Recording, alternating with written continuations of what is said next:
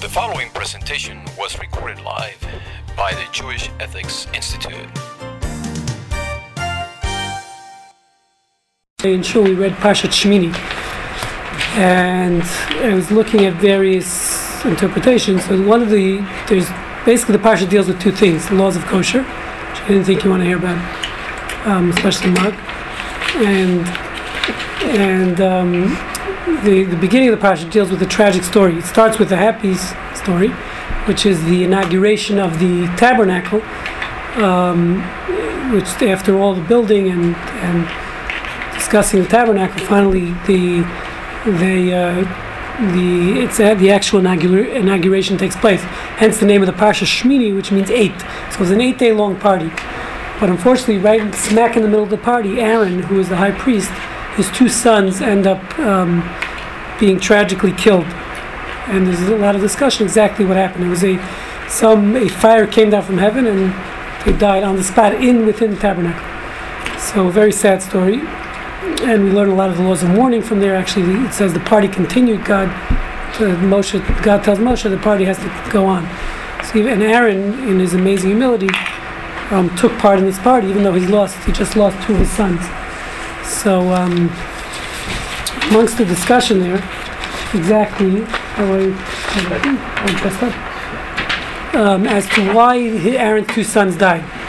One of the things discussed, so if you look in the verses, there are many reasons discussed as to why the two sons passed away, but specifically the Torah seems to imply that the reason why they died, immediately after the tragic story, the Torah talks about that while one is intoxicated, service in the temple shouldn't be done. Meaning the priests, if they became intoxicated prior to the service, they weren't allowed to partake of the service.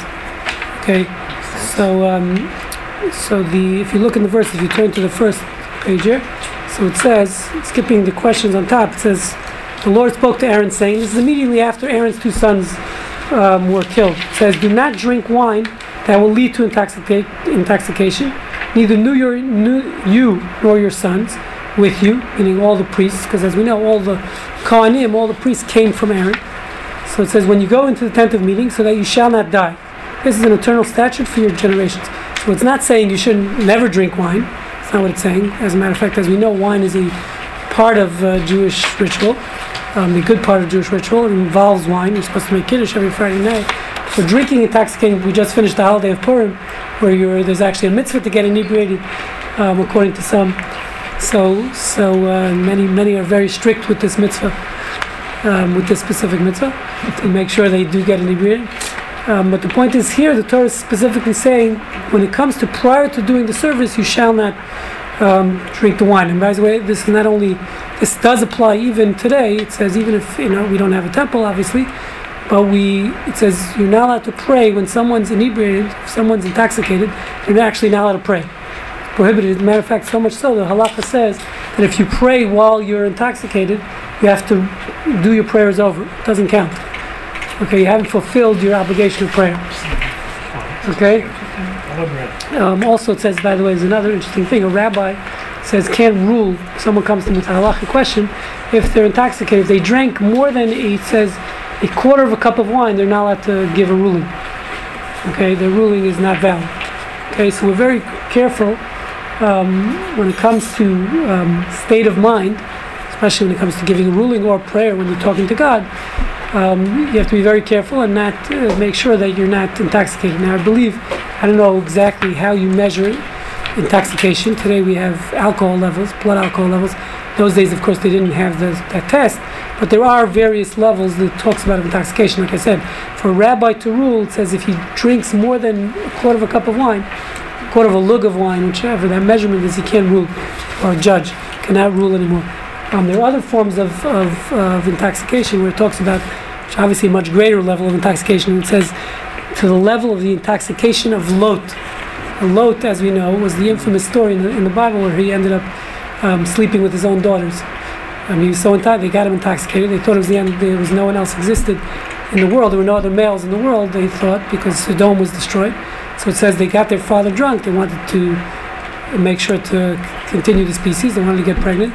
So it says they intoxicated their father so much so that they were able to have relations with him. So that's obviously a much higher level of intoxication, which sometimes in certain areas of halacha it says you have to be intoxicated up to that level. Yes.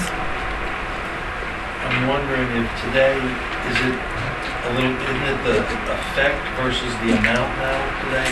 Like didn't I? Oh, well, today it also goes by your blood alcohol level. So you have to be able to like present yourself in front of the king or something. What did I read? Oh, that's in prayer. That's what we said before. When it comes to prayer, so you have to be pretty drunk not to be able to pray. What they're talking about back then is also alcohol levels are off the chart compared to us.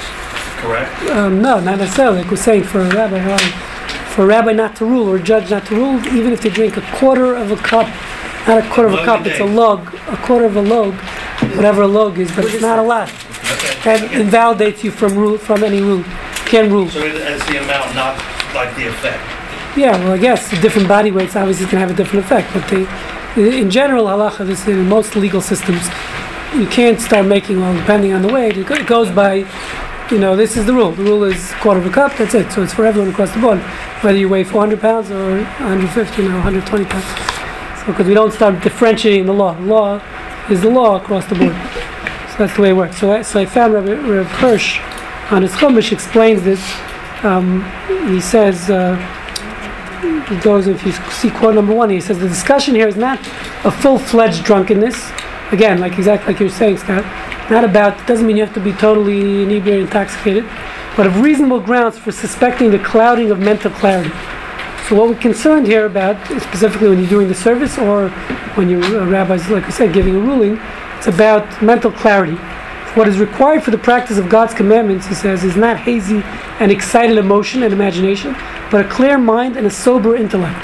Judaism is not about it's not about emotions. Obviously, emotions are going to be involved in religion, but it's not about.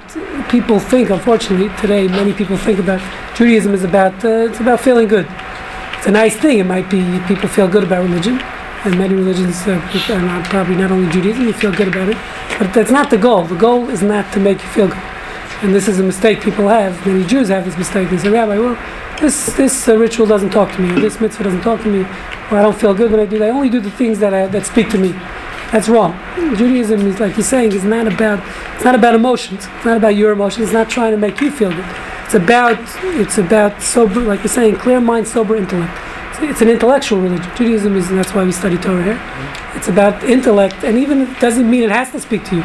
You have to work your mind to figure out what, maybe the rationale behind it, but it's not about making you feel good. It's not about emotions, and therefore he says that's what this mitzvah is about. When the Torah prohibits drinking or becoming intoxicated before service, it's because the rituals or any part of the religion is about a clear mind, and therefore if you don't have a clear mind, you can't observe mitzvot.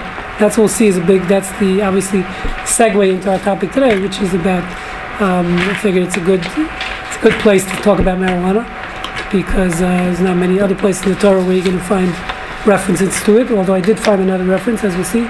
But the point is, so the question is, how does this translate?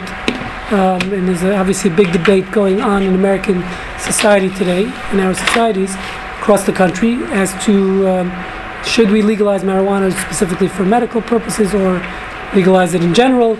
Those that make that argument that we should legalize all marijuana and it will actually help. And obviously we live in a very conservative state. It's not happening anytime soon unless you're voting for Kinky Friedman, which I don't know if any of us are. He's the only one, as far as I know, who has that on his ticket, which is to legalize marijuana. No one else even is not even up for discussion. Any of the other candidates, although maybe some of the libertarians would say that we shouldn't. So as far as Texas, it's not so practical, unless, like I said, Kinky wins the election for governor. But the question is still, it's important to understand as Jews, first of all, for medical purposes, it is available.